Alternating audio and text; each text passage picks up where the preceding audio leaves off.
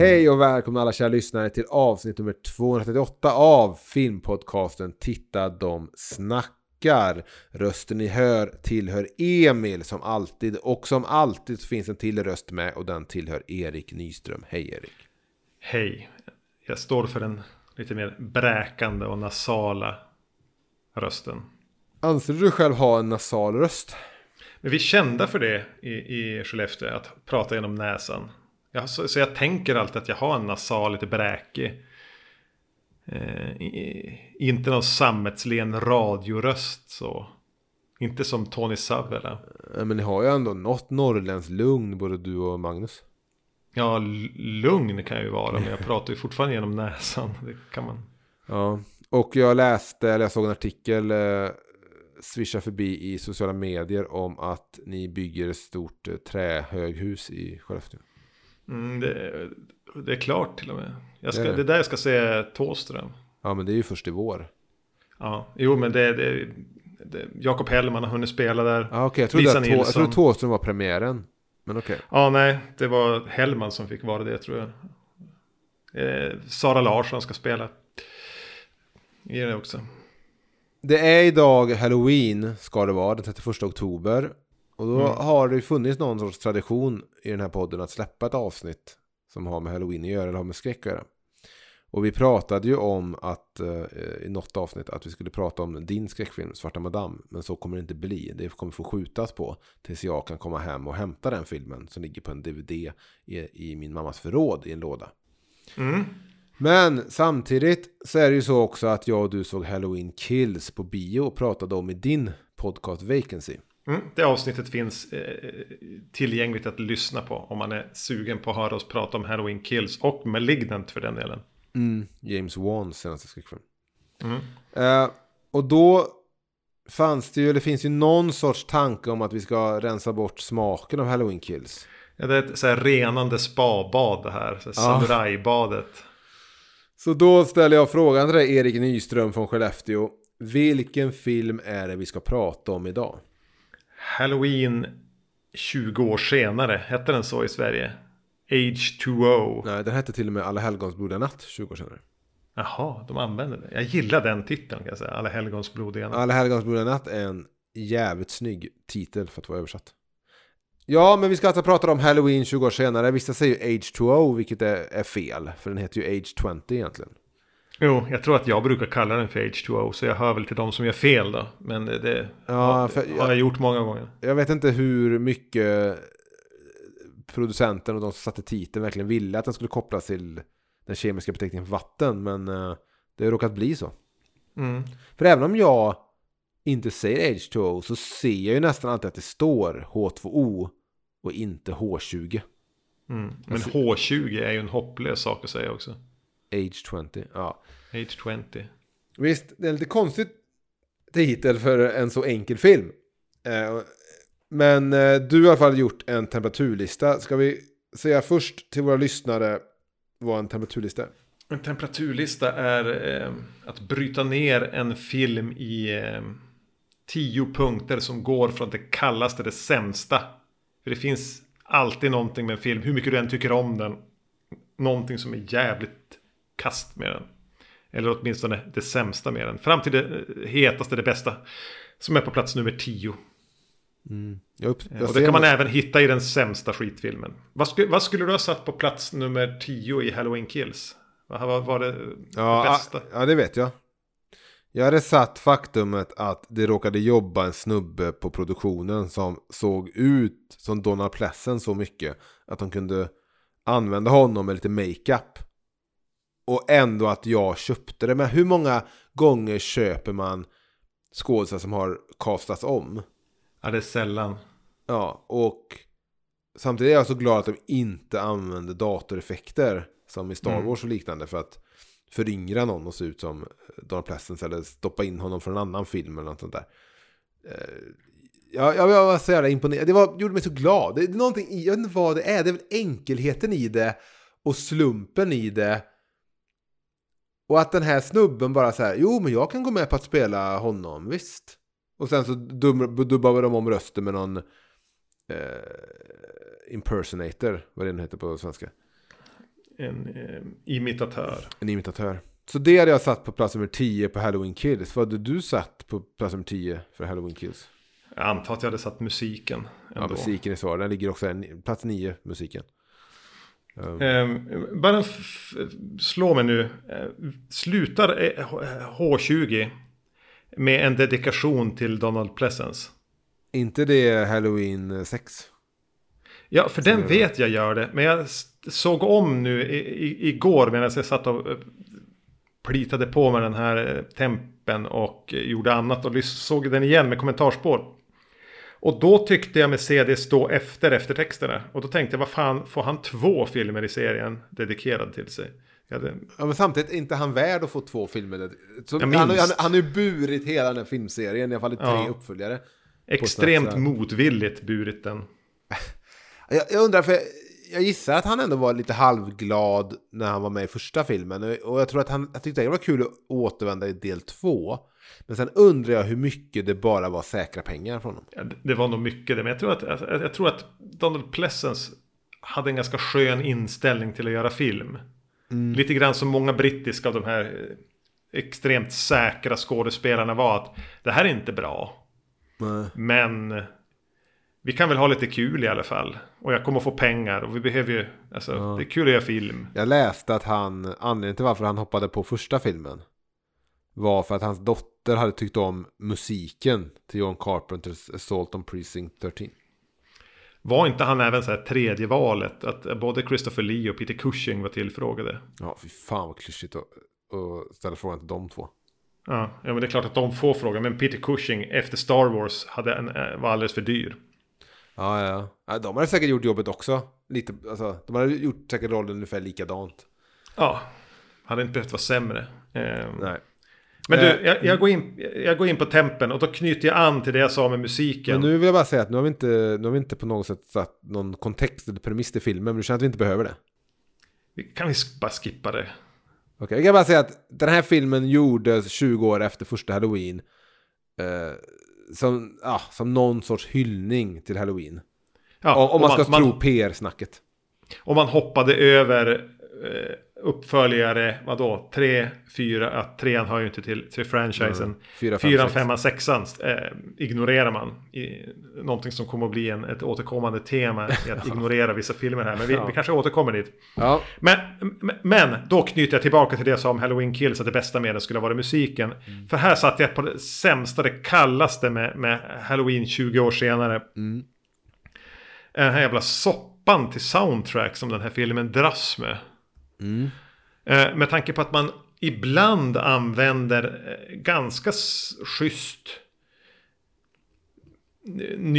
nyspunna versioner av originalmusiken. Sen kan det dyka upp något annat typ av musik ibland, och ibland är det den tristaste så här, jag vet vad du gjorde förra sommaren, knock-off musik. Som ingenting hänger ihop. Det finns ingen röd tråd i musiken och jättekliché tung chockstråkmusik som jag inte tycker passar i en Halloween-film. Jag tycker att man har den där musiken med sig. Det är en stor del av legacyn mer. Varför använder man den så jävla lite och istället väljer att förlita sig på en massa skit? Men det låter som att du inte känner till storyn om musiken till den här filmen. Det är ju en av de stora... Ja, men det är väl jag har hört, jag vill minnas att för jag pratade om den här filmen på Vacancy, men det bara var så länge sedan, jag har ingen aning om vad jag tyckte om den då. Men det jag minns är att Magnus nämnde någonting om musiken då, att det är en jävla clusterfuck, att de sparkar någon och... Alltså, jag kan dra det kort då. att Steve Miner tog in en snubbe som heter John Ottman. Ja, just det. Att göra musiken. Och han gjorde ett score då där de ville hylla typ, alltså det skulle vara så här ett Hitchcock-sound. Ja. Ja, men det kändes väldigt klassiskt och rätt stort. Vad jag vet. Och sen så spelade de det i samband med att Steve Miner skulle lämna filmen och hoppa och göra Lake Placid, väl, gjorde han väl efter. Och då kände producenterna, och ihop tror jag med den klipparen, han som klippte även Wes Andersons film, eller han som klippte även Wes Cravens film Scream, om vad han heter. Fransk namn, skulle sen regissera någon Lucier. Ja, något där. Ja. Han och producenterna insåg väl att det funkar inte med John Ottmans musik. Så då sa de, okej, vi behöver någon ny musik och vi behöver den fort som fan. Vi behöver den typ på 2 veckor.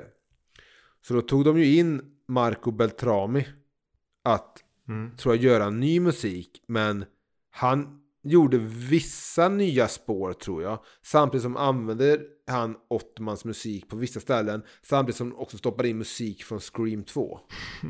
Scream 2 är ju med i filmen också. Ja, eller om det var första Scream, jag tror, eller Scream 2. Men så att det är ju verkligen ett läge där de bara fick stoppa in musik som de trodde typ passade. Och sen vet jag att i slutet, när man får höra John Carpenters, alltså Halloween-temat, det tog de bara från någon sån här CD de hade köpt med så här kända filmspår. För de kunde inte få tag i den musiken på något annat sätt.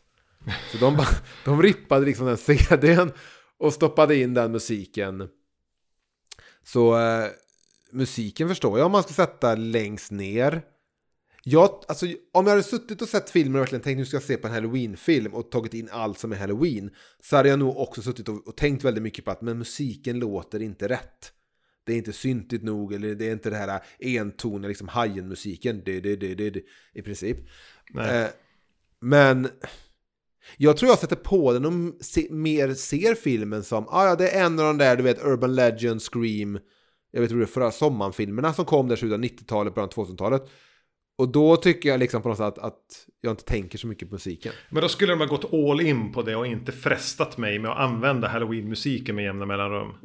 Eller ha ett fräschare sånt, för det känns bara så här stock music hela tiden. Jag vet att både den skulle komma på Blu-ray i den där Scream Factory-boxen med alla Halloween-filmer. Och så jag tror det är den jag har. Ja, då har ju folk hoppats lite alltid på att hoppas det kommer en version med original, John Ottmans original score, som ju är då regissörens val, Steve Miners. Men det har väl aldrig riktigt hänt, tyvärr. Nej, det här känns ju som en som skulle kunna vara värd att scora om i sådana fall. Eller låta John Carpenter göra musik. Men samtidigt vill jag ju, den ska ju kännas 98. Alltså det ska ju kännas som den här tiden. Jag vill ju inte ha någon ny komponerad skit. Eller att man lägger in musik från första Halloween. Eller, men det är så jävla röra det här. Det tar mig ur filmen under de här lite intensiva jaktscenerna mot slutet här. När Josh Hartnett är jagad av Michael Myers.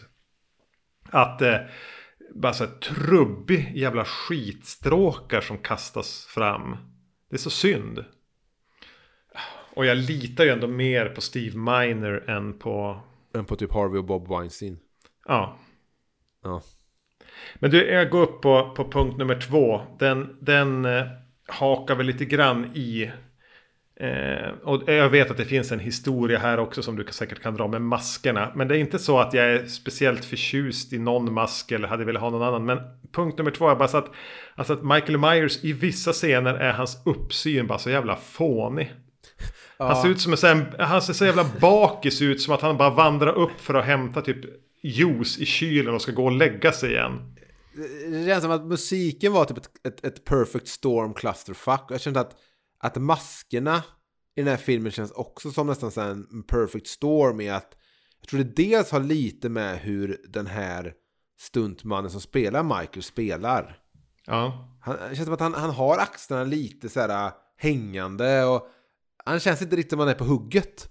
Nej, han ser jättetrött ut. Ja, trött. Han rör sig sömnigt och sådär. Och sen är det ju att den masken de landar på i slutet, Stan Winston-masken som den kallas. För det var Stan Winstons som gjorde den. Då är liksom det här rufsiga jag har nyss vaknat. Håret som Michael Myers har. Så att han ser ju väldigt lustig ut. Och han är sån tunn. Och, det är svårt. Jag ser verkligen jag ser mer en kille som kommer somna i soffan i college dorm room och ska bara vandra in till sitt sovrum någon gång så vid 4:30 på morgonen. Den uppsynen har han. Ja, för våra lyssnare då som inte är så insatta i Halloween kan vi dra storyn där också då att de hade svårt att bestämma sig för hur masken skulle se ut i den här filmen. Och för Steve Miner ville göra masken som han mindes den från när han såg Halloween. Att den bara var vitt, helt uttryckslös och inte så mycket form utan bara liksom som en vit blob, masken. Så då hade de den då. Men den var ingen riktigt nöjd med förutom då Steve Miner. Så bestämde då var det producenterna där, Bob Weinstein var det som sa typ att det här måste vi göra om. Och då använde de, tror jag, masken från Halloween 6 som regissören till Fredag del 7 hade gjort. Vad han nu heter. Carl Beekler. Ja, någonting. John Carl Beekler. Ja. Så det är den masken som man ser i första scenen i prologen i filmen när den här sjuksköterskan dör. Då är det samma mask eller en mask som är gjuten efter samma form som Halloween 6-masken. Men den gillade väl inte Steve Miner då för att den hade för mycket form. Han ville ha. Så då gick de till Stan Winston och så fick Stan Winston göra en ny mask och det är den masken som har det här morgontrötta rufset som är med till stor del i filmen. Och sen så är det ju 2 bilder i filmen där de då har filmat med den originalmasken som ingen tyckte om och där de då har med datoranimation med CGI försökt fixa till masken, vilket gör att den ser väldigt, väldigt konstig ut. Och det skumma för mig nu när jag såg om filmen och väntade på den bilden, eller de 2 bilderna som är med den där datorgjorda masken, var att det är scenen i köket där Josh Hartnets polare har fastnat med korkskruven i den här avfallskvarnen. Avfallskvarnen. Någonting som inte har i Sverige riktigt, avfallskvarnar, men det är väldigt vanligt i amerikanska skräckfilmer. Och när han då får upp korkskruven igen och så plötsligt står Michael Myers bredvid honom där i köket. Då är det 2 bilder på Michael Myers med den datagjorda masken. Och där är det så här. Och sen klipper de från en bild på Michael Myers med datorn och masken till den här killen som ser rädd ut till en närbild på Michael Myers öga där man ser den här killen i reflektionen i ögat. Och då kände jag bara, hade inte varit enklare att klippa direkt till ögat och hoppa bilderna där man var tvungen att liksom ta in någon som liksom gjorde en datorn mask. Ja, den ser lite självlysande ut i mörkret. Men det kunde jag ha överseende med. Men det var mer med den här uppsynen som vi pratade om, den här morgontrötta. Att jag har egentligen inga problem. Jag tror nästan kanske att jag gillar Stan Winstons mask mer än den som Steve Miner föredrog när jag har sett jämförande bilder. Men det de har glömt att tänka på är håret. Ja, för att Michael Myers brukar nästan ha lite av en slarvig backslick nästan. Ja. Och här har han med lite mer ruff. Jag tycker han ser lite ut som, jag kommer inte på vem, men det finns någon sån här, det kan vara någon docka i någon skräckfilm. Kan det vara Chucky och vad nu tjejdockan heter? Chucky och vad heter Jennifer Tilly? Det här ska du veta. Skit i det, men Chuckys barn. Du vet, Chucky får barn i Seed of Chucky. Seed of Chucky. Jag för mig att den dockan, barnet, kan ha lite sånt ruff. Ja, han hade en schysst backslick när han gick och la sig, men nu har den släppt. Ja, alltså det störde mig, för jag fnissar några gånger när han kommer och går i korridorer och ska se hotfull ut. För jag kan inte titta på kniven eller masken. Jag ser bara det här att gå och lägg dig igen. Du ska inte vara uppe. Nej, men alltså jag tycker ändå det finns förutsättningar till någonting snyggt mycket i de här tomma skolkorridorerna och Michael Myers kommer gående. Michael Myers står utanför någon port och tittar in och allting. Det är bara att de har, det är som jag sa, det är något perfect storm och clusterfuck, att det blir små fel på så många sätt att Michael Myers inte riktigt fungerar. Men min fråga är då till dig.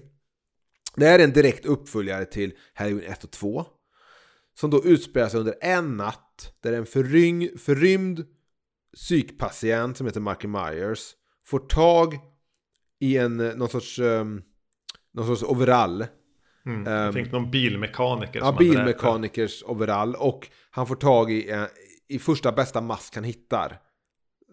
Som stjäls från någon järnaffär. Vad heter det? Heter det järnaffär? Nej, vad fan heter det? Ja, visst, vi säger det. Ja. Okej, och det är det han råkar ha på sig då, den där natten för 20 år sedan. När han jagar ifatt tonåringar, däribland Jamie Lee Curtis. Då ställer jag mig frågan, om man nu gör en uppföljare 20 år senare om Laurie Strodes bror, som för 20 år sedan gjorde allt det här elaka och galna. Om man skiter i alla andra uppföljare som har kommit med Michael Myers i den här blåa bilmekaniker-dräkten och masken. Då ställer jag mig frågan, måste han i den här filmen ha den vita masken och måste han ha den blåa overallen? Nej, det är såklart. Men frågar du Bob och Harvey Weinstein, vad säger de? Ja, då säger de ju, krav är att han ser ut som Michael Myers även om vi skiter i vissa av filmerna. Så, jag förstår att, men jag tänkte på det nu att han hade kunnat ha typ jeans, en ful pappajacka och en rånaluva. Ja, eller att om man det är Halloween-tider. Han kunde ju skaffat en annan mask i den här filmen. Och nu vet jag vissa lyssnare sitter där och tänker så här, och Harvey och Bob Weinstein tänker så här, vad fan, det är klart han måste ha, det är Michael Myers, han är ikonisk, han måste ha den här masken och så. Och jag kan förstå det på ett sätt, i alla fall någon sorts, vi ska sälja den här filmen på det sättet.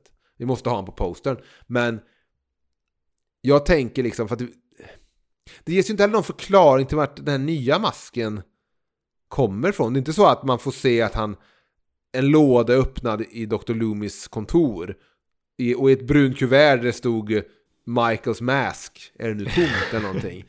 Så det är så här, var får han ens det? Han dyker ju bara upp och ser ut som han gjorde för 20 år sedan. Utan och vad har han gjort? Har han gått runt och skaffat nya masker och nya overaller genom åren när de har blivit för smutsiga eller slitna? Ja, var har han varit någonstans? Och vart är brännskadorna från att han befann sig i ett litet sjukhusrum som exploderade i slutet av andra filmen? Men det där får man ju tänka bort. Annars fastnar du i ganska mycket. Men det hade ju inte varit så svårt i en sent 90-tals slasher att i alla fall hans händer var sönderbrända. Och man såg näbel var halsen liksom bränd och det man kunde se av hans hud. Men han är ju mer även i den här filmen en manifestation av dels då Lauries trauma och kanske biopubliken, vissa delar av biopublikens minnen av första Halloween. Det är ju det som manifesteras, inte kanske en verklig person som har levt i Colorados vildmark i 20 år. Eller bara haft ett jobb kanske, vem vet? Ja, för jag tänkte på det lite så här, om vi nu säger att film 4, 5, 6 inte hände, så han har inte varit runt och härjat. Så jag undrar om han försökte kanske, alltså han överlevde andra filmen. Han flydde sönderbränd, han plastikopererade sig någon gång under de 20 åren. Han försökte kanske ha ett jobb, han kanske hade fru och barn och försökte, men sen så de här tankarna bara kom tillbaka på att vilja döda sin syster. Och sen så man måste få det här i systemet. Det här är ett lika stort trauma för han som för Laurie. Men du, jag går på punkt nummer 3. Den kanske är lite skojigare än de här detaljrunkandet. Jag vill bara säga, jag älskar detaljrunkande. Det finns inget bättre med film. Det här är lite mer svepande, men jag tror att du kommer förstå vad jag menar. Och det är den här lite Steve Miner. Jag älskar Steve Miner. Jag tycker att han är jätteskicklig hantverkare. Det känns som en robust men ändå mjuk, sympatisk kar. Som framförallt gör film för att det är hans levebröd. Han är ingen lidande konstnär, men han råkar vara bra på det. Han är lite som Brett Ratner. Ja, visst. Säg inte dem i samma mening. Jag vill faktiskt bara förklara snabbt vad jag menar med det. Att säga vad jag menar om Brett Ratner, men jag tycker han har en förmåga, vare sig han gör Red Dragon eller han gör X-Men 3, att inte se sig själv som en autör, utan känna att jag får ändå respektera det som har kommit innan. Och jag ska försöka göra så att det passar så bra ihop med När lammen tystnar eller X-Men 2 som jag kan efter min förmåga. Och jag känner att Steve Miner både med Fredag den 13 del 2 och 3, eller främst 2 då kanske, Och den här så har inte han utgett sig för att filmen finns till för honom, utan han finns till för att ta det här manuset och göra så att det funkar ihop med det som han gör en uppföljare till. Precis, att han sätter ju slutprodukten före sitt eget ego. Ja. Och han jobbar väldigt, väldigt mycket inom tv. Och det är det jag funderar så här. Min punkt nummer 3 har bara skrivit den kortfattade och lite outvecklade tv-känslan. För nu när jag ser den här så känns den inte speciellt cinematisk. Den är jävligt kort. Jag skulle säga att den är för kort. Man hade kunnat stanna i vissa saker lite längre.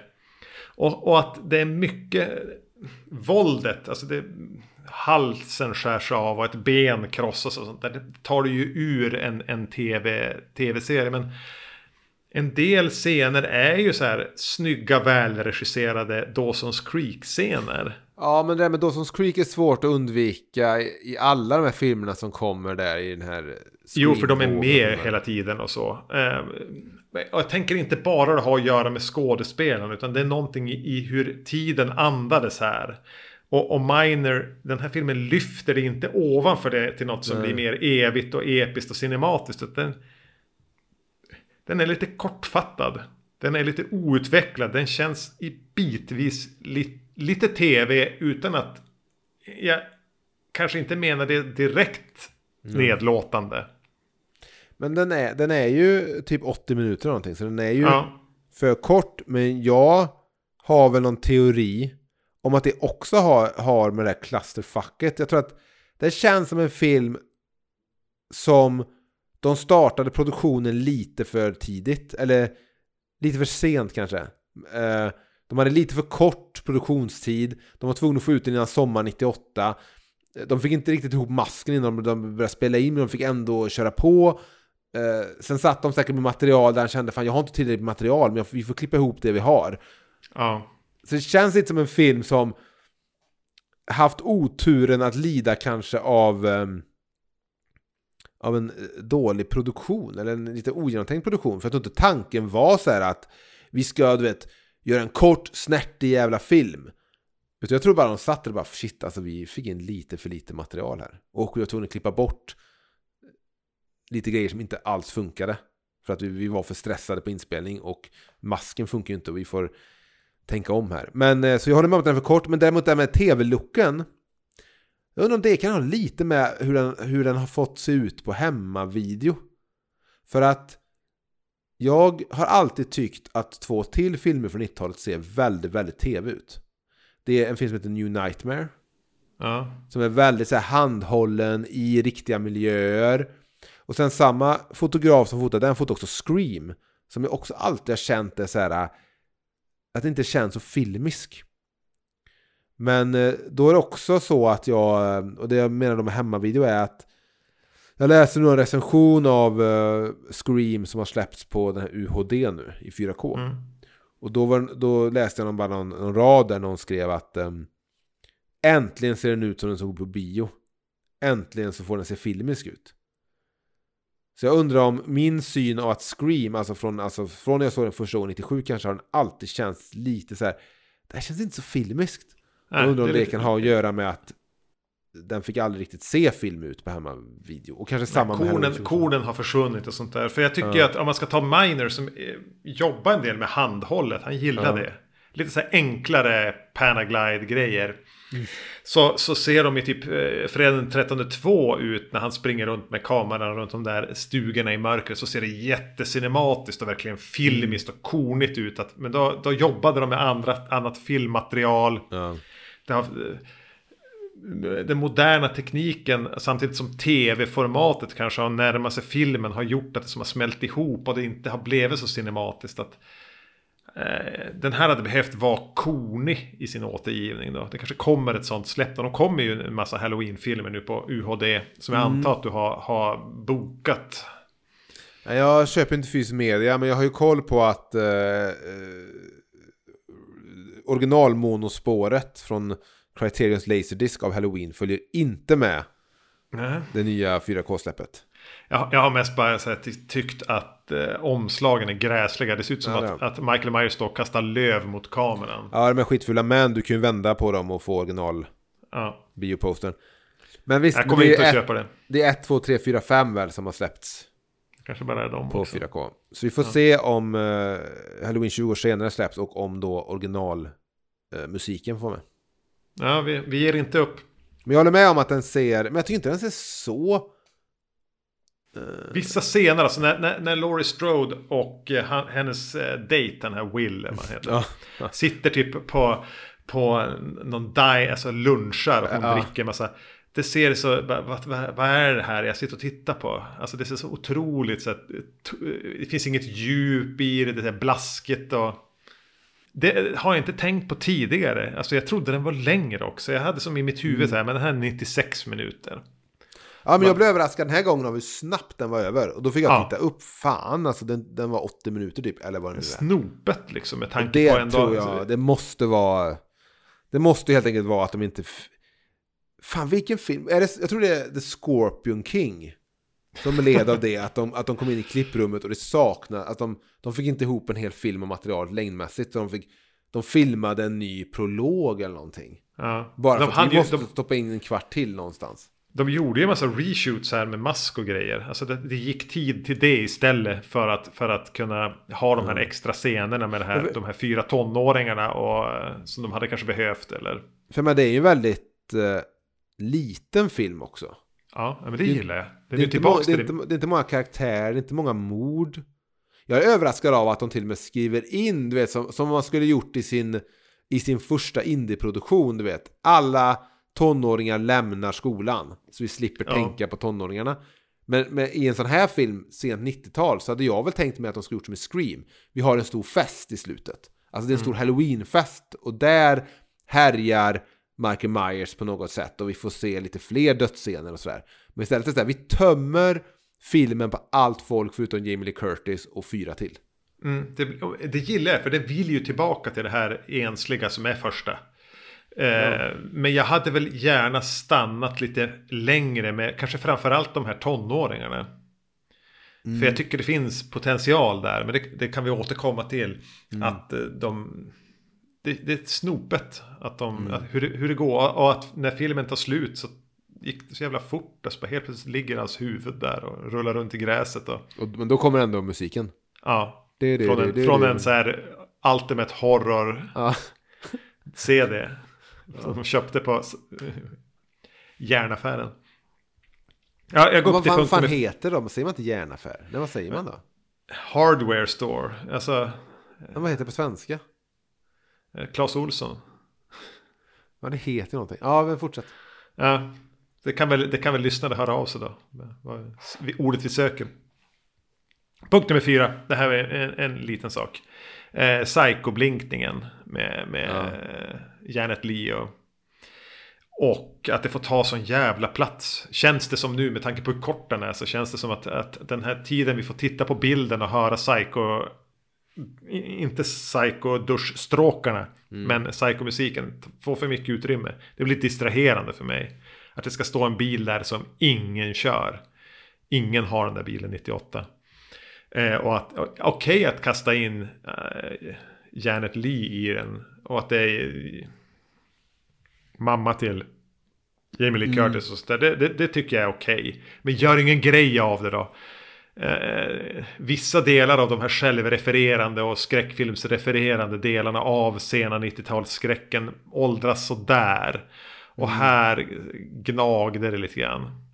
Jag var som beredd att stryka den när jag lyssnade på kommentarspåret och Jamie Lee Curtis sa: titta mamma. Ja, det var då jag också kopplade till att det kommentarspåret var inspelat i nutid.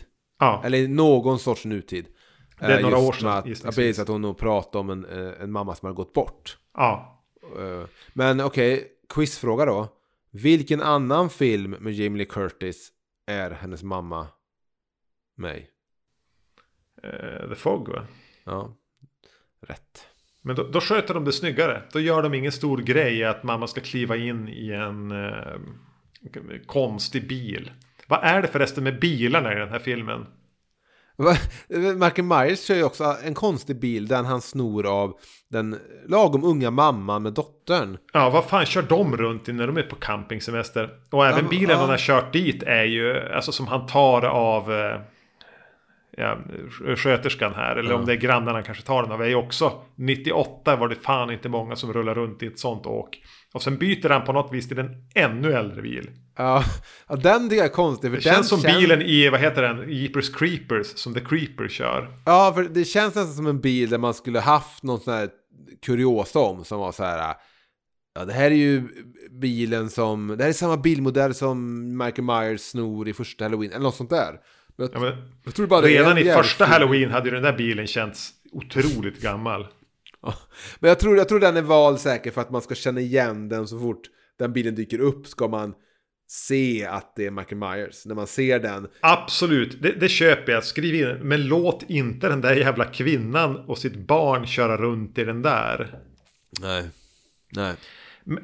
Men eller gillade du psycho-blinkningarna och att musiken fick vävas in så där lite snyggt? Ja, det är nog John Ottmans musik då. Det är säkert han som har löst den biten. Jag tror inte det är någonting rippat från Scream 2 då. Jag vet om att hon är med i filmen. Jag vet om att det är samma bilmodell som från Psycho. Att hon heter Norma också. Ja, därför tänker jag på det. Ja, hon heter Norma också i filmen här. Ja. Därför tänker jag liksom på det med Janet Leigh och allting. Men jag vet inte om jag stör mig så mycket på det. Och jag tycker också det är lite gulligt att Jamie Lee Curtis mamma får vara med. Ja, alltså när jag såg, som sagt var, när jag såg det med kommentarspår så tänkte jag att jag stryker det här. För kärleken i Jamie Lee Curtis röst på kommentarspåret när hon börjar prata om sin mamma som är med i den, som man ju vet var död då. Ja, så det är lite parentes på den här punkten, det kan jag väl säga. Men vi fick prata om bilarna i och för sig, som var en sån här skisspunkt som jag valde att stryka. För att jag störde mig på de här konstiga bilarna i den här filmen. Vi går upp till punkt nummer 5. Ingenmansland. Och här, det jag kände när jag såg den var ändå att är det lite roligt att vi har någon slags Halloween multiverse. Vi har så jävla många tidslinjer man kan välja här.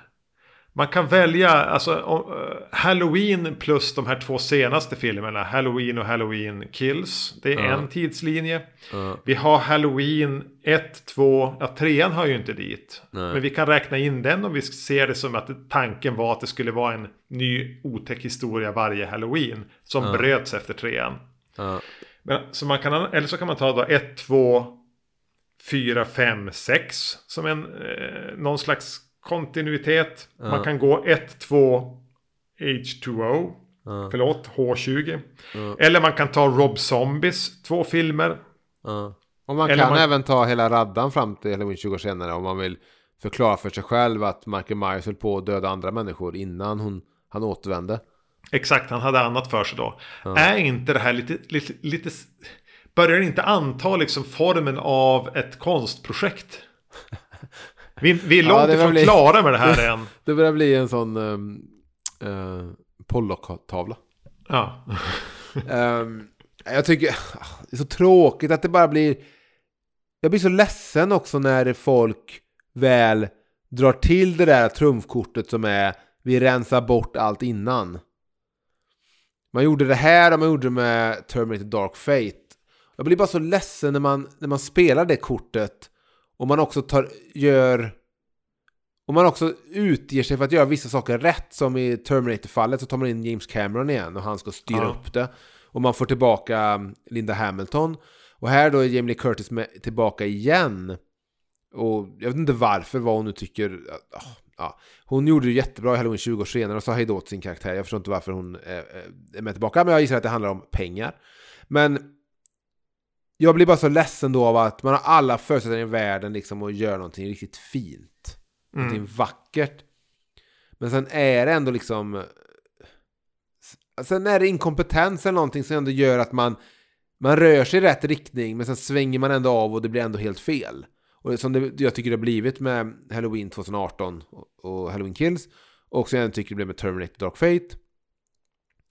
Så jag vet inte om jag säger att det är ett fint konstprojekt. Jag tycker mer att man har inte så många chanser på sig att göra saker rätt. Jag menar, dels generellt men också i att människor blir äldre. Skådespelare kommer dö och sådär. Och det känns så orätt att slösa bort det på att göra fel. Och jag tycker att tycker Halloween 2018 och Halloween Kills gör det fel. Ja, jättefel. Men tänka nu då på tal om en film som kommer senare i år som du är jättepeppad på, vet jag, med Multiverses. Med Spider-Man-grejen som kommer i lagom 10 juli. Det tycker jag är kul. Ja, men skulle man inte kunna göra, vad tror du om tanken då på att Halloween Ends blir en slags, vi öppnar upp den så här can of worms och blanda in Michael Myers and the Multiverse. Den där jättemärkliga masken från 5:an och Cherry Moon Zombie är där. Problemet och är ju mamman att och de filmerna och de Michael Myers sitter ju inte på det nostalgikapitalet. Nej, som gud Tobey nej. Maguire Spindelmannen gör till exempel. Men det skulle vara ganska kaxigt att försöka. Ja, men sen när du pratar om massa, det är så kul, alltså, Halloween-serien i sig är ju inte en rolig filmserie. Nej, men det är ju Michael ingen Myers serie. är ingen rolig ikonisk filmskurk heller egentligen. Halloween-serien är ju rätt bärs. Ja, men som serie, ja, jag älskar första filmen och jag kan hitta poänger i flera av uppföljarna, men som och det är ju då att se dem som enskilda filmer, att de bjuder på saker, men jag håller med, serien är ju jätteointressant. Jag menar, till och med jämfört med en film som innehåller många skitfilmer och man kan se ner på den på många sätt, typ för den 13:e, så måste jag säga att Halloween är en betydligt tråkigare filmserie. Och Jason är en betydligt roligare filmskurk än vad Michael Myers är. Michael Myers är ju, han ska ju på något sätt vara bara ondska och ingenting annat och inte ha någon personlighet och han ska ju bara vara en vit mask. Men han är ju otroligt tråkig. Jo, framförallt som han har utvecklats. Alltså han var inte så mycket i första mer än bara den här förnimmade ondskan, eller hajen, precis. Det här man är rädd för när man blir mörkrädd. Ligger han under min säng nu? Jag tycker även det funkar i att plocka tillbaka honom till andra filmen, som utspelar sig samma natt då som första. Men det är väl bara det att han är inte så rolig att det är värt att göra en 4:e, 5:e, 6:e film med honom och ta tillbaka honom. Nej, men det är därför man investerar tid och energin i en annan filmserie istället. Alltså gör lite Onda Dockan-filmer istället, någonting där det finns en filmskurk som har någonting. Jag ska ändå sätta mig och fila på det här Michael Myers and the Multiverse. Det finns...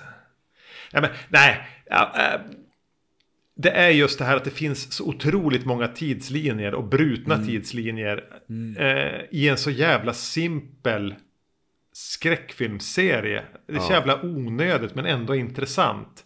Får det här pågå liksom, i några år? Hur många reboots kommer vi att ha? Vad kommer att hända? Kommer Rob Zombie göra en 3:e film? Det skulle jag tycka var jätteskoj om man gjorde nu. Ja, precis. Eller kommer de göra liksom en Batman nu, att de låter typ så här Rob Zombies Michael Myers var med lite i en annan filmserie, att han dyker upp lite i Sinister 2 eller någonting. Att det blir lite så att då har vi det filmuniversumet att följa med den Michael Myers, liksom wrestling Michael Myers. Och sen så jag skulle gärna kunna se en uppföljare till Halloween 20 år senare som raderar Halloween Resurrection men ändå tar tillbaka Josh Hartnett, och så har vi en ny det. Men har du sett vad har du för förhållande till, kan man vara frågan, till Children of the Corn?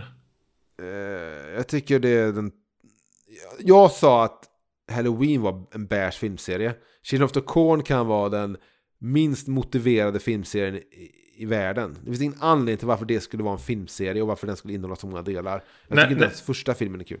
Nej, jag håller med helt. Eller jag tror att jag ändå tycker att första filmen är lite kul. Den ska jag inte bråka med. Men det som är spännande med hur det såg ut när jag lämnade den serien, nu har det kommit ett par filmer sedan dess, var ju att det var första filmen, men alla uppföljare som har kommit tar bara hänsyn till första filmen. Ja, men det är lite som Halloween gör. Ja, och det här var väl vi så här 7 olika uppföljare. Så har alla bara, det är som att man har gett bara, ser ni den här filmen nu? Man har visat den på en som ett slutprojekt på en filmskola. Och så får 8 olika regissörer bara, gör en uppföljare på det här. Fast de är även tidsresenärer som har gjort det någonstans mellan 88 och 98. Och bara sprungit i olika riktningar med det här. Få bra. Men jag kan ändå tycka att det är lite spännande. Just det här med uppföljare och var man väljer att ta det. Och vad man tar fasta på som är viktigt i en serie. Och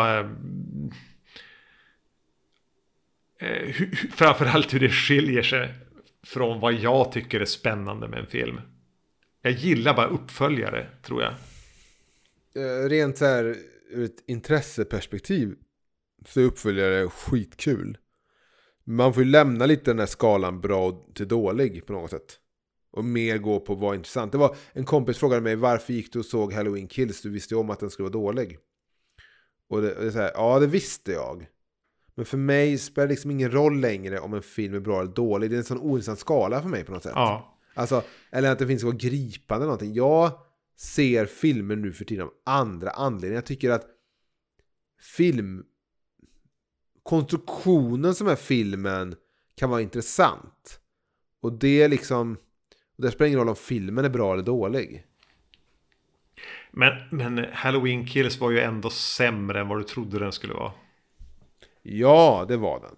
Ja. Så det är inte så att jag lämnat helt skalan bra till dålig. Men jag behöver liksom inte undvika ett biobesök för att jag vet om att filmen är dålig. Nej, det är inte därför jag går till bion. Jag tycker ofta att det är kul att se skräck på bio. Nästan oavsett vad. Men du, jag går på punkt nummer 6 här. Vi lämnar det här multiverse-flummet. Det här blir mer romantiskt, jordnära. Och jag gillar verkligen den här nykära stämningen mellan Josh Hartnett och Michelle Williams. Ja. Och hela egentligen spinner väl in lite grann i dynamiken de har med det här andra paret som man upplever har varit tillsammans längre. Ja, och också en annan typ av relation. Den relationen kommer aldrig hålla. Nej, men det är väldigt mycket sex och det är väldigt mycket sexprat. Ja, och sen kommer någon hångla med en annan på en fest och så är det slut. Och så kommer de aldrig tänka på varandra igen. Medan Josh Hartnett och Michelle Williams har ju mer den riktiga kärleken. Den riktiga kärleken, men de kanske inte ens har haft sex än. Tror du inte det? Jag vet inte. Kanske några misslyckade försök.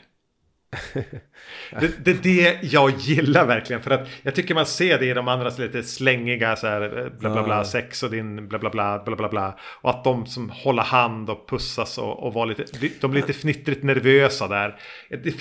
Det finns en liten magi där, gör inte det?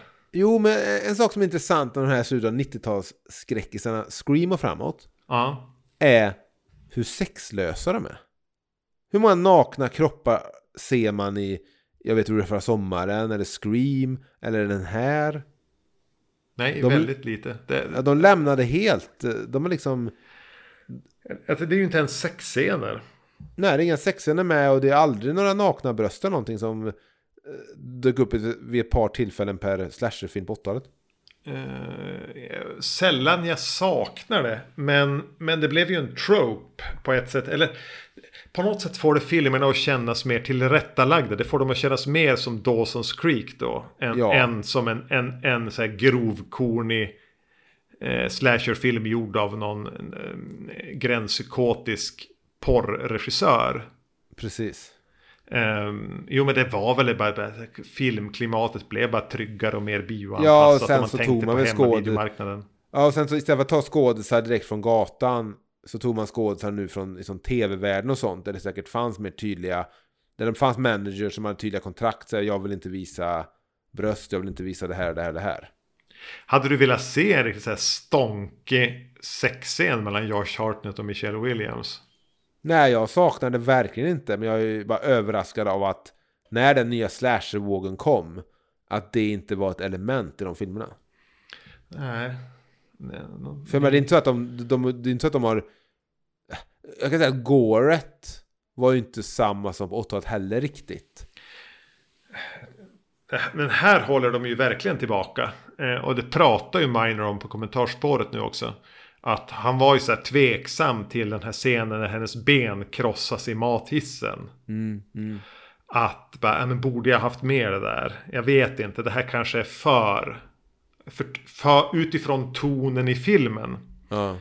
Och det är ju skönt att höra en regissör som gör en skräckfilm som inte bara liksom stönar och frustar över alla så här effektscener, utan någon som faktiskt tänker på ton och känsla också. Att Miner fortfarande så här 20 år senare är osäker. Ja, problemet jag kan tycka, det förekommer även i de här Halloween 2018, Halloween Kills, är att det blir så ofta, filmen stannar alltid upp vid när det ska vara någon sån gore-effekt. Att det blir väldigt mycket, okej, nu ska Jason döda den här karaktären, så nu klipper vi till närbild på yxan som svingar. Det blir väldigt, alltså, storyboardat helt plötsligt. Och sen närbild, yxan går in i huvudet, klipp till nästa scen. Och här tycker jag det känns lite bättre i att jag vill mer se våldet utspela sig lite mer realistiskt, inte lika skriptat. Alltså jag skulle vilja se någon bli huggen av Michael Myers och sen liksom springa vidare, falla ihop, springa upp igen. Jag tyckte att Scream och så lyckades lite bättre med än 80-tals slasherfilmerna, där det blev lite mer, nu stannar vi upp för hela nöjesfältsokturen som är det här mordet. I 3 bilder. Väldigt tydligt klippt så här. För och jag vill ha det lite mer slafsigt, lite mer Michael Myers missar, Michael Myers lyckas skära någon lite. Han hugger sönder mycket kläder i den här filmen.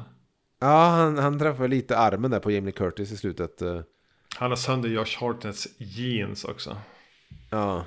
Men så jag tycker den här filmen är lite bättre, där våldet sker naturligt i klipptempot och det inte stannar upp vid den här tydliga, nu är det mordet. Jag kanske pratar, jag tror inte riktigt jag får fram det jag vill säga, men jag hoppas att du ändå kan försöka förstå mig. Ja, jag förstår vad du menar. Men det jag ville säga var i alla fall att jag tycker att den är jävligt gullig och mysig. Den här nykära stämningen mellan Josh Hartnett och Michelle Williams. Jag har inte emot något som har med skådespel att göra i den här filmen. Nej, jag har alltid tyckt att Jamie Lee Curtis har varit sjukt överskattad. Ja. Det här är fan hennes bästa insats någonsin. Hon är aldrig bättre än här.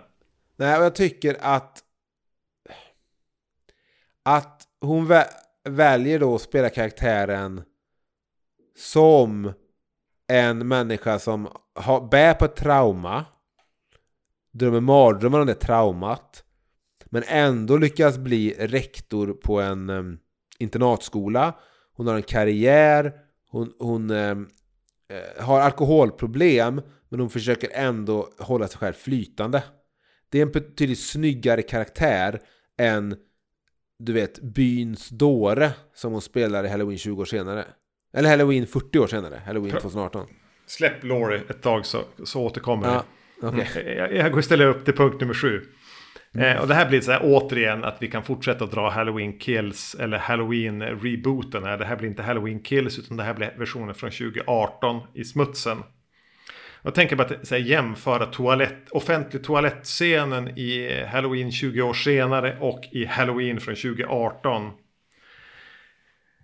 Så tycker jag att de vi nämnde tidigare, den här kampande mamman med den uråldriga bilen och dottern här.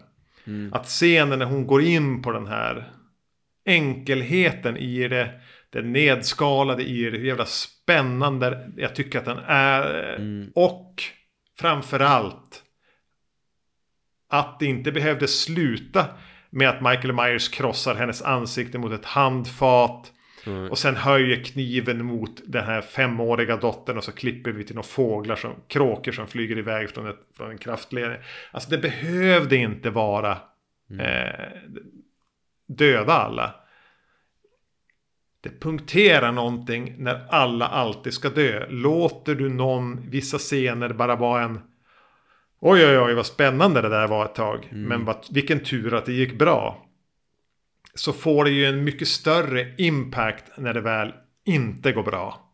Plus att den är jättesnyggt iscensatt, den här scenen. Framförallt jämfört med toalettscenen i första Halloween. Två saker jag gillar med den scenen 2018 där de då kände sig tvungna att liksom sno en scen då från den här filmen, trots att man ville bara göra en uppföljare till första filmen och släppa allt annat. Inget annat dög Halloween-serien förutom första filmen, men sen ska man ändå hålla på sno då från uppföljarna. Men det jag gillar med den i Halloween 2018 är dels att han släpper tänderna framför henne. För jag gillar den sadistiska, lekfulla Michael Myers. Ja. Och sen gillar jag också att han är utan masken där. Ja, jag tror att Michael Myers fungerar utan den vita masken. Men om vi återgår då till Halloween 20 år senare och den scenen, så tycker jag den är supersnygg. Och jag gillar också att, som du säger, att han inte behöver döda alla, för det blir lite löjligt. Det blir väldigt Jason när han i de här 2 senaste filmerna, Halloween 2018 och Halloween Kills, ska vara någon sorts Jason-figur som bara är ute för att döda alla. Och jag tror inte det är Michael Myers. Jag tror att Michael Myers kan promenera genom en park utan att döda någon. Han puttrar ju runt i bil ganska länge i första Halloween. Jag tror nästan han letar efter, alltså rösten i hans huvud säger till honom. Ja, han pratar. Hon. Ja. Hon. Och liksom så blir han besatt av någon, så kan han inte släppa det. Och då blir han ju besatt av Jamie Lee Curtis, för att han ser väl henne där när han står i sitt familjehem och hon kommer för att lämna några nycklar som hon gör i början där. Ja. Och då startar väl en besatthet av henne och hennes kompisar. Och det tycker jag är mer läskigt än i typ Halloween Kills, där det bara är så här, alla som är inom en radie av 2 kilometer av Michael Myers känner han ett behov av att döda med ett nytt redskap. Det blir väldigt... det är mer så som Jason jobbar. Ja, och det blir väldigt dött. Så därför uppskattar jag också den här scenen i att han bara skrämde livet ur den här mamman och dottern. Och allt det han behövde där var inte mörda någon med en kökskniv. Han behövde en ny bil. Ja. Där och då var det lättare att bara ta väskan och gå ut. För det var det han ville. Så den där toalettscenen säger mycket om alla de här multiversen, tycker jag. Jag går upp till punkt nummer 8 då. Och där har jag sagt bara Hillcrest-skolan. Jävligt bra ställe. Jag tycker att det är ett bra plats att en liten snobbig internatskola uppe i bergen någonstans i Kalifornien, antar jag att det här är. Ja, det är Kalifornien. Ska det verkligen vara Kalifornien när det är Halloween-tider i en Halloween-film? Skulle det inte varit en internatskola i Illinois eller någonting? Alltså där Haddonfield låg. Alltså att... Ja, men där skulle ju inte Laurie välja att gömma sig. Utan de håller det ju sant till hennes karaktär. Och att Michael bryr sig ju inte om sina... Nej, jag tycker att det funkar. Det var mer spännande att ta det till ett annat scenario. Och känna att Michael funkar där också. Och den här konflikten funkar där. Jag behövde inga höstlöv. Jag hade gärna haft lite höstlöv och lite fler pumpor och sånt i filmen då. Kanske en och annan pumpa till. Den är lite tunn på pumpafronten. Det kan jag hålla med om.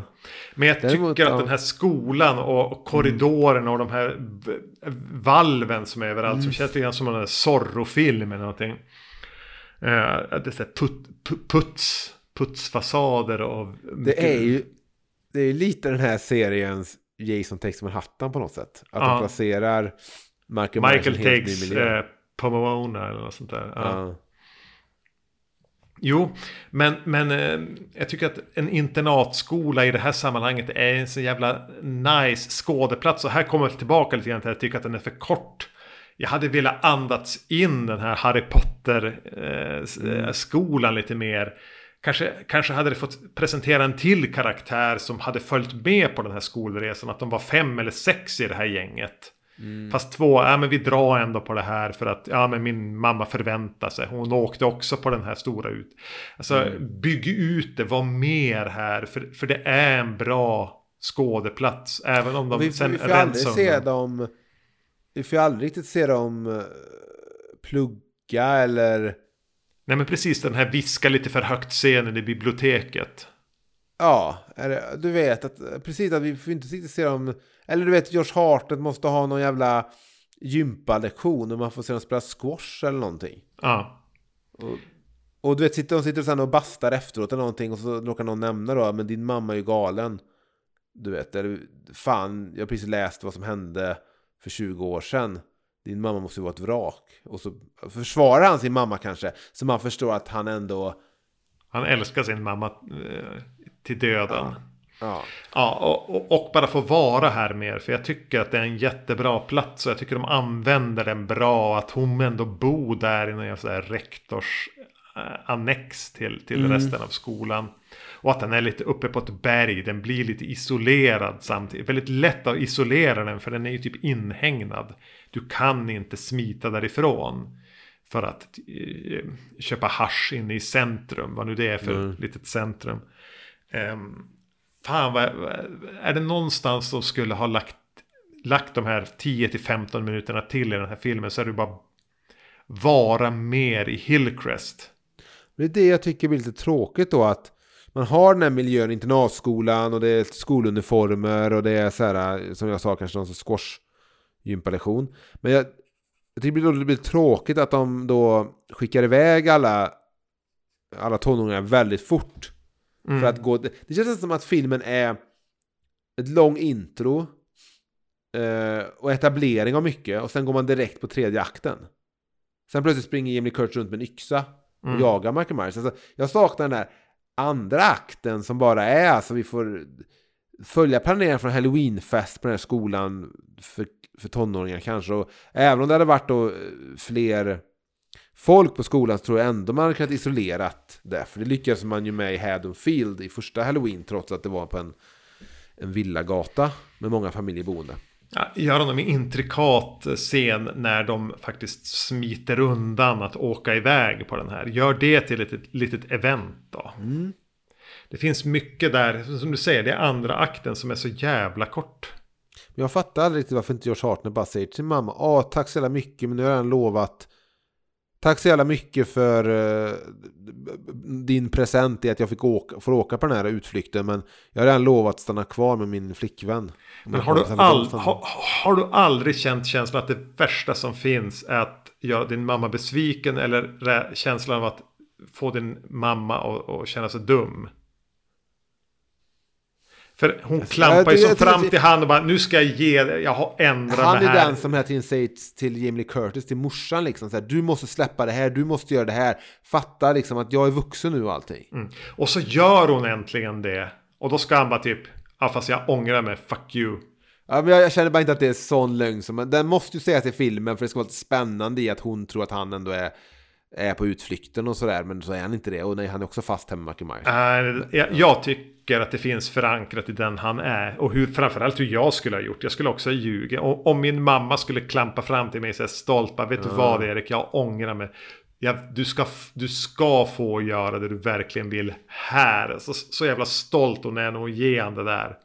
Bara, behåll det, jag ska stanna här. Ska ligga med Michelle Williams ikväll. Vad ska du göra? En scen som ingen i publiken får se, för de har inte med sexscener i den här typen av film.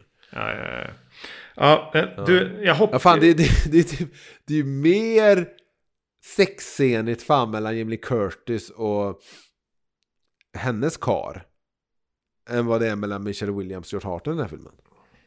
Jo, det är hetare scener där. Ja, de håller ändå på den där soffan ett tag. Han är jävligt ocharmig för övrigt. Ja, men han verkar ändå snäll. Snäll, men inte... Han förtjänar inte Laurie Strode.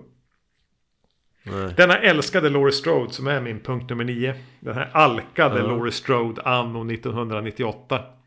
Perfekt skådespelad av Jamie Lee Curtis. Och vilken fantastisk take på var hon faktiskt skulle kunna vara 20 år senare. det är inte för mycket. Hon har inte blivit den här galna häxan i ett hus i skogen med falluckor och grejer. Och att hon är så här lagom alkad. Hon dricker för mycket när hon blir för påmind om sitt trauma. I övrigt håller hon det i schack med kanske lite väl många olika tabletter i badrumsskåpet. Många burkar i alla fall. Men det är någonting med hennes drickande också som är bara, ja, men det är ungefär så där jag kommer att leva mitt liv. Så den där typen av att använda alkohol som en... Ja, men det är så här en realistisk, lite take på det som inte bygger bara på någon sorts klyscha man har sett i filmer tidigare. Som jag kan tycka att Danny McBride gjorde med manuset och Laurie Strode-karaktären i de nya filmerna. Där det mer blir, som du sa, byfånen. Eller vet.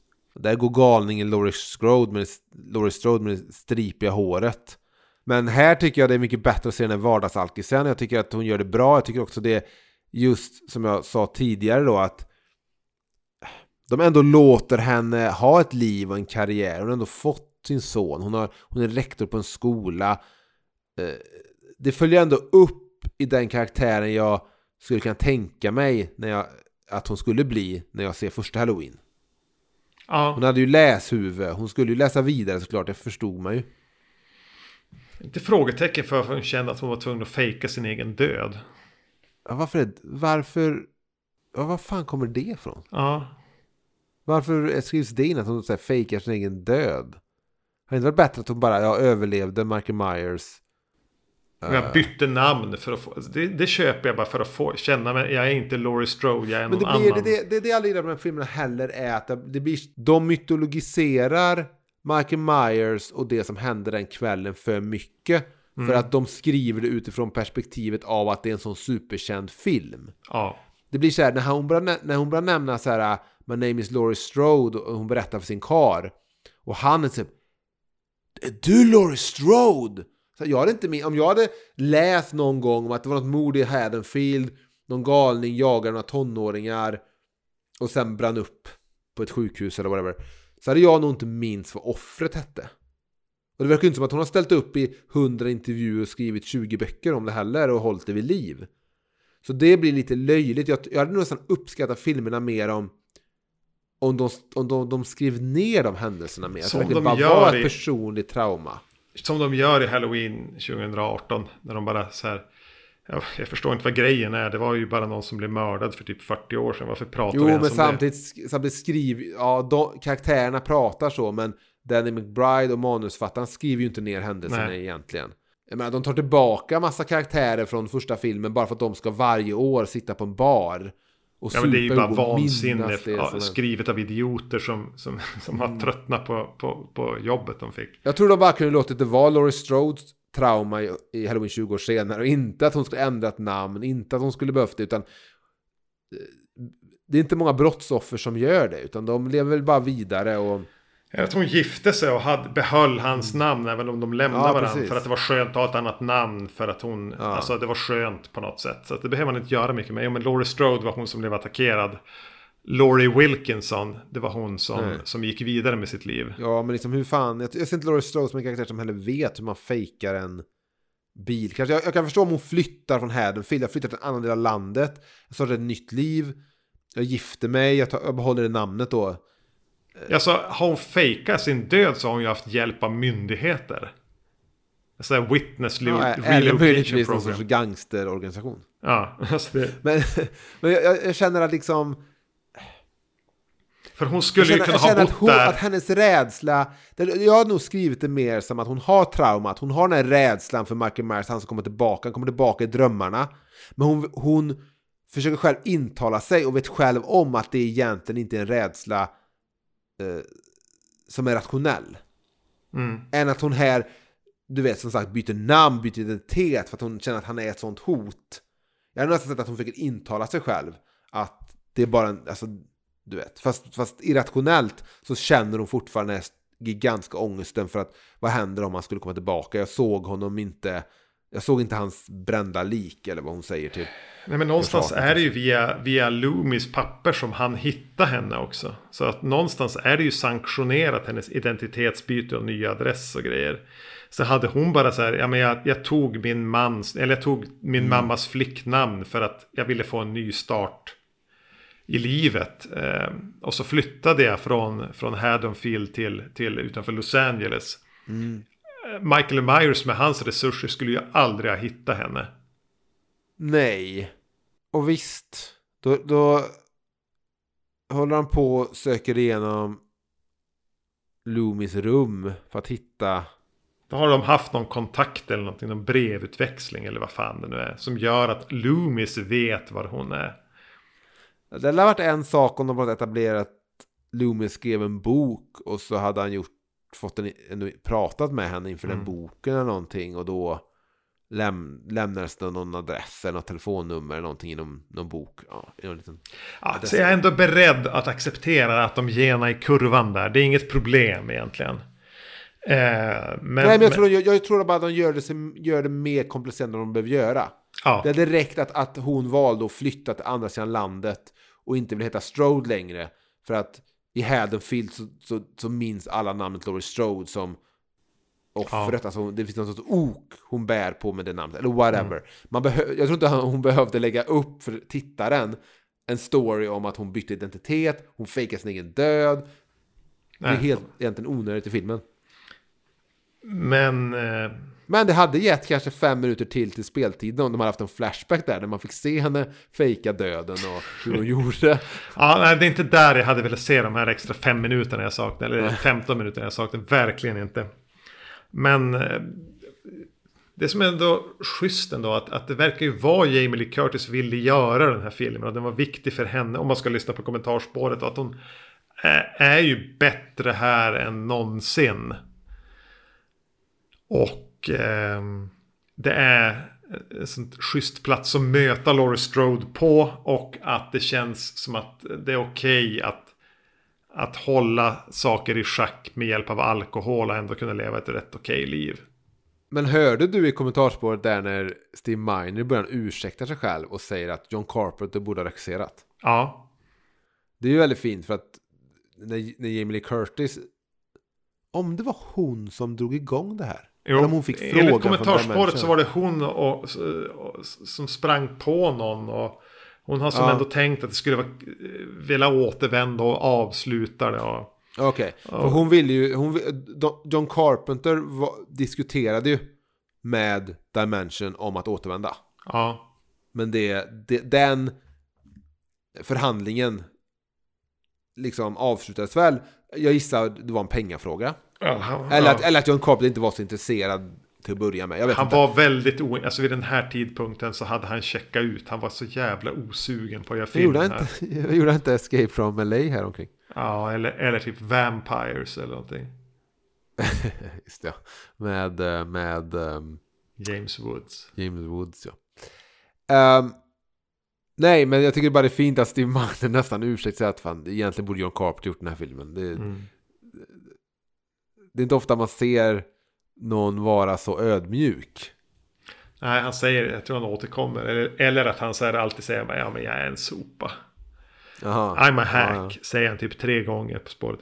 Men du, jag går upp till punkt nummer 10 då, det bästa med den här.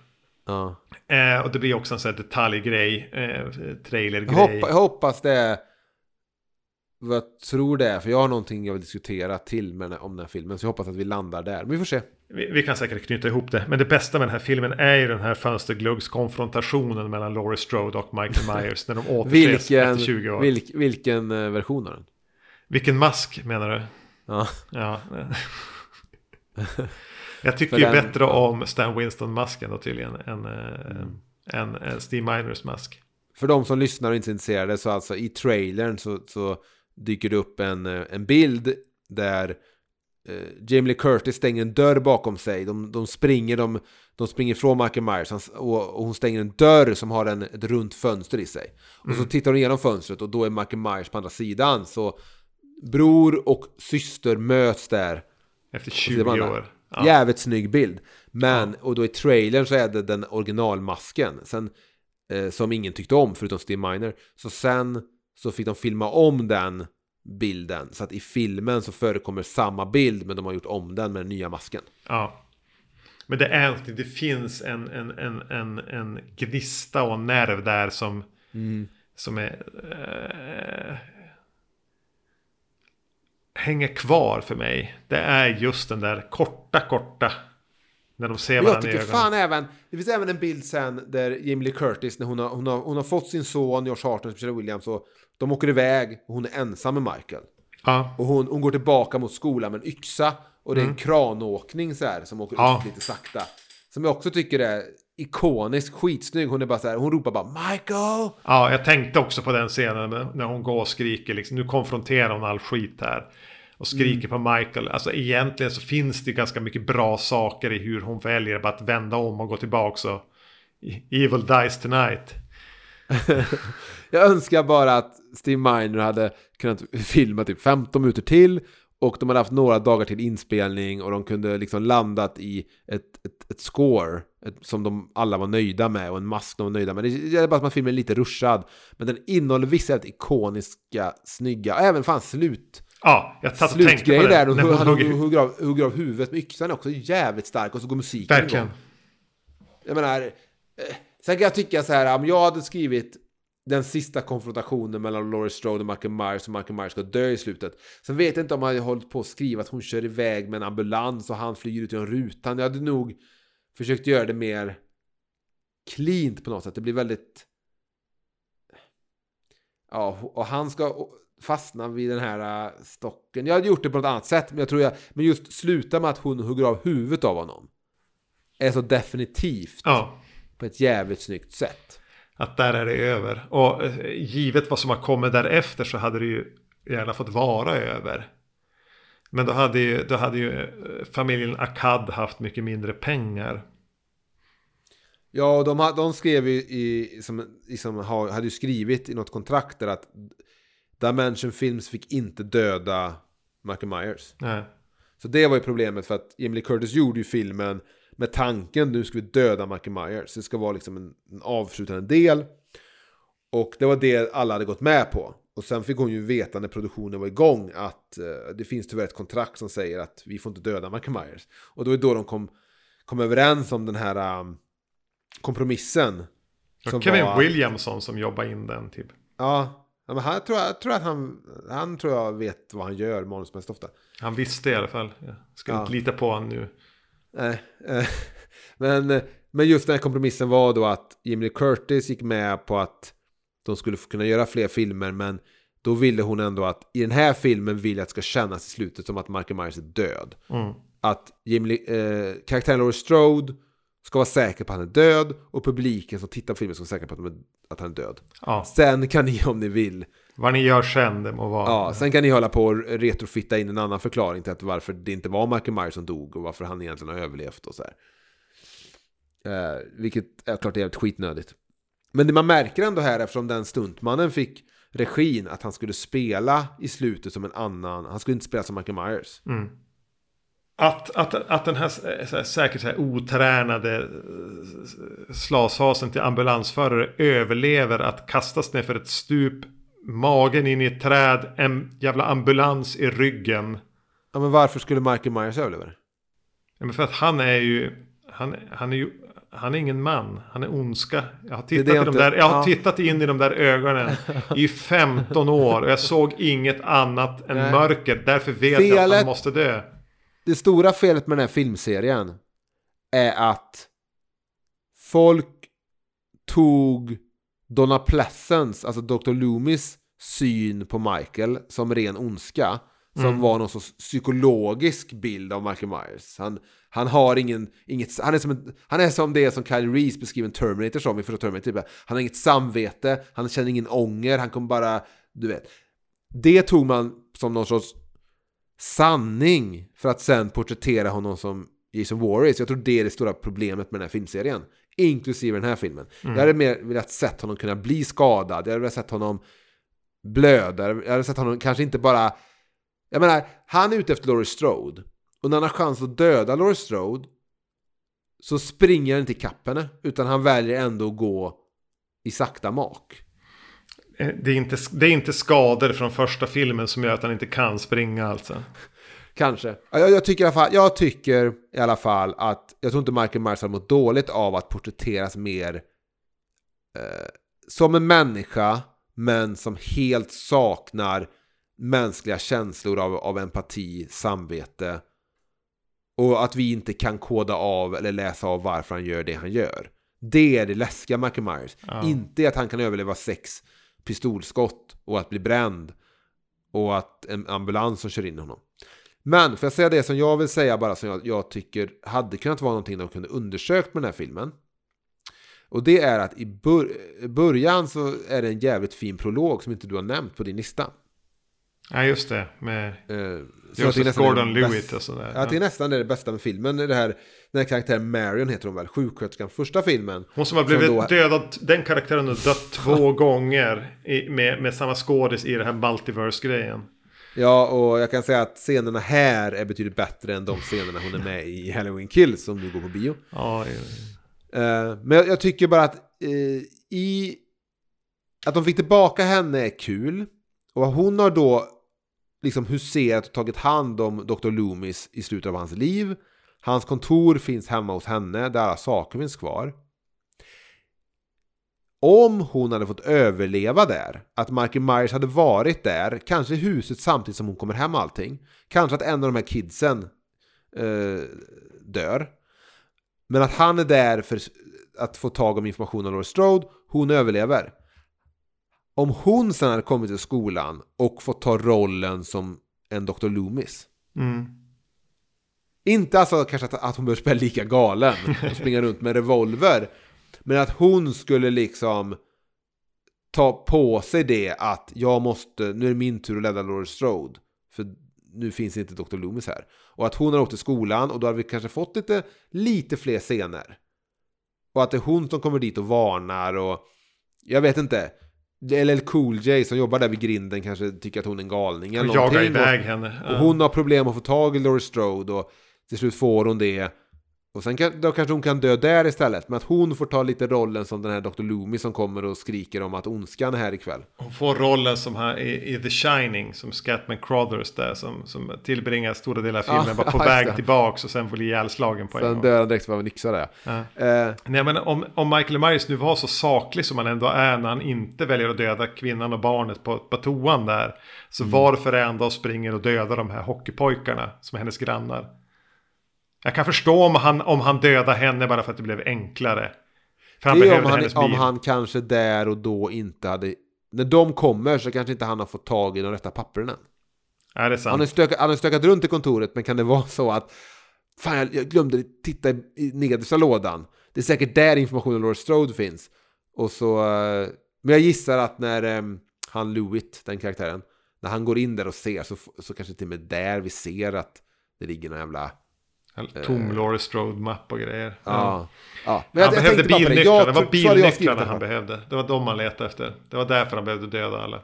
Ja, för att få tag i bilnycklarna till... Han behöver en bil. Det vi vet om Michael. Han gillar bilar. Ja, han kör jävligt bra också. Ja. För att vara någon som suttit inne på psyk och bara tittat in i vägg i 15 år. Ja, hur som helst. Det hade varit coolt att se Marion ha lite större roll, för jag tycker att hon gör rollen här bra. Ja, det gör hon. Bättre än i Halloween Kills. Ja. Har du någonting mer du vill säga om filmen Halloween H20 20 år senare? Synd. Fan vad tråkigt att inte nya Halloween fick heta Alla helgons blodiga natt i Sverige. Alla helgons blodiga natt. Ja, det är tråkigt. Alla helgons blodiga natt 2018. Har du någonting mer du vill säga om filmen? Det hade varit kul om jag hade gått och sett den här på bio när den kom. Det gjorde jag inte. Jag såg mycket annat, men jag vet inte om den inte gick upp i Skellefteå eller vad det kan vara. Min syster var så den. Ja, grattis till din syster. Jag ska meddela det till henne att du ser det. Jag har också sett den. Jag såg inte heller... Vilka filmer? Jag har nog bara sett... Jag kan ha sett första Halloween-filmen på bio i någon sorts... Att den har visats på nytt någon gång. Men annars har jag nog bara sett Halloween 2018 och Halloween Kills. Jag såg inte Rob Zombies filmer på bio. De gick inte upp här. Det var inte det? Alltså i Sverige, när jag säger här menar jag inte Sverige, då menar jag i Skellefteå. Jag såg dem inte de gick inte på bio här. Ja, det var ett trevligt samtal denna Halloween om den här filmen. Vill man lyssna på mer snack om Halloween-filmer så kan man då lyssna på Vacancys genomgång av Halloween-filmerna. Eller så kan man lyssna också på det senaste avsnitt om Halloween Kills. Ja, exakt. Och jag var även med och pratade om Halloween 2018. Precis, jävla 3 år sedan. Är det så länge sedan? Ja, den här filmen blev lite försenad. Shit, vad eran podd, Vacancy, skräckfilmspodd, vad den pratar om Halloween-filmer. Kanske lite för mycket. Vad kommer i nästa avsnitt på Titta de snackar då? Ja, alltså vi har ju ett avsnitt inspelat och klippt om Wild Wild West. Ja. Men den skjuts ju bara. Så det är om vi ska lägga upp det eller om du vill prata om Tintin som var första filmen vi pratade om i Titta de snackar, och jag la ju när vi fyllde 10 år Titta de snackar så la jag upp det avsnittet igen där jag pratade om att jag precis hade varit sett den på bio. Jo, men alltså Tintin, jag såg den på bio i Uppsala när jag bodde där med den som sedermera blev då mor till mitt barn som jag inte lever med längre. Och jag har läst Tintin hela livet. Så ja, absolut. Har du lust, då kan du göra en temp på den kanske. Ska jag göra en temp på den? Det kan jag göra, absolut. Ja. Kapten Haddock är det bästa med Tintin. Ja, så när vi samlas här igen då, Erik, så kommer vi prata om Steven Spielbergs Tintin-film. Och dricka Loch Lomond whisky. Jag kommer inte lägga pengarna på en whiskyflaska. Det finns inte i min värld. Men jag skulle kunna dricka en billig lager. Ja. Får jag stå för whiskyn? Jag tror jag har Loch Lomond i skåpet. Okej. Ja, vi hörs då. Ja. Hej. Hej.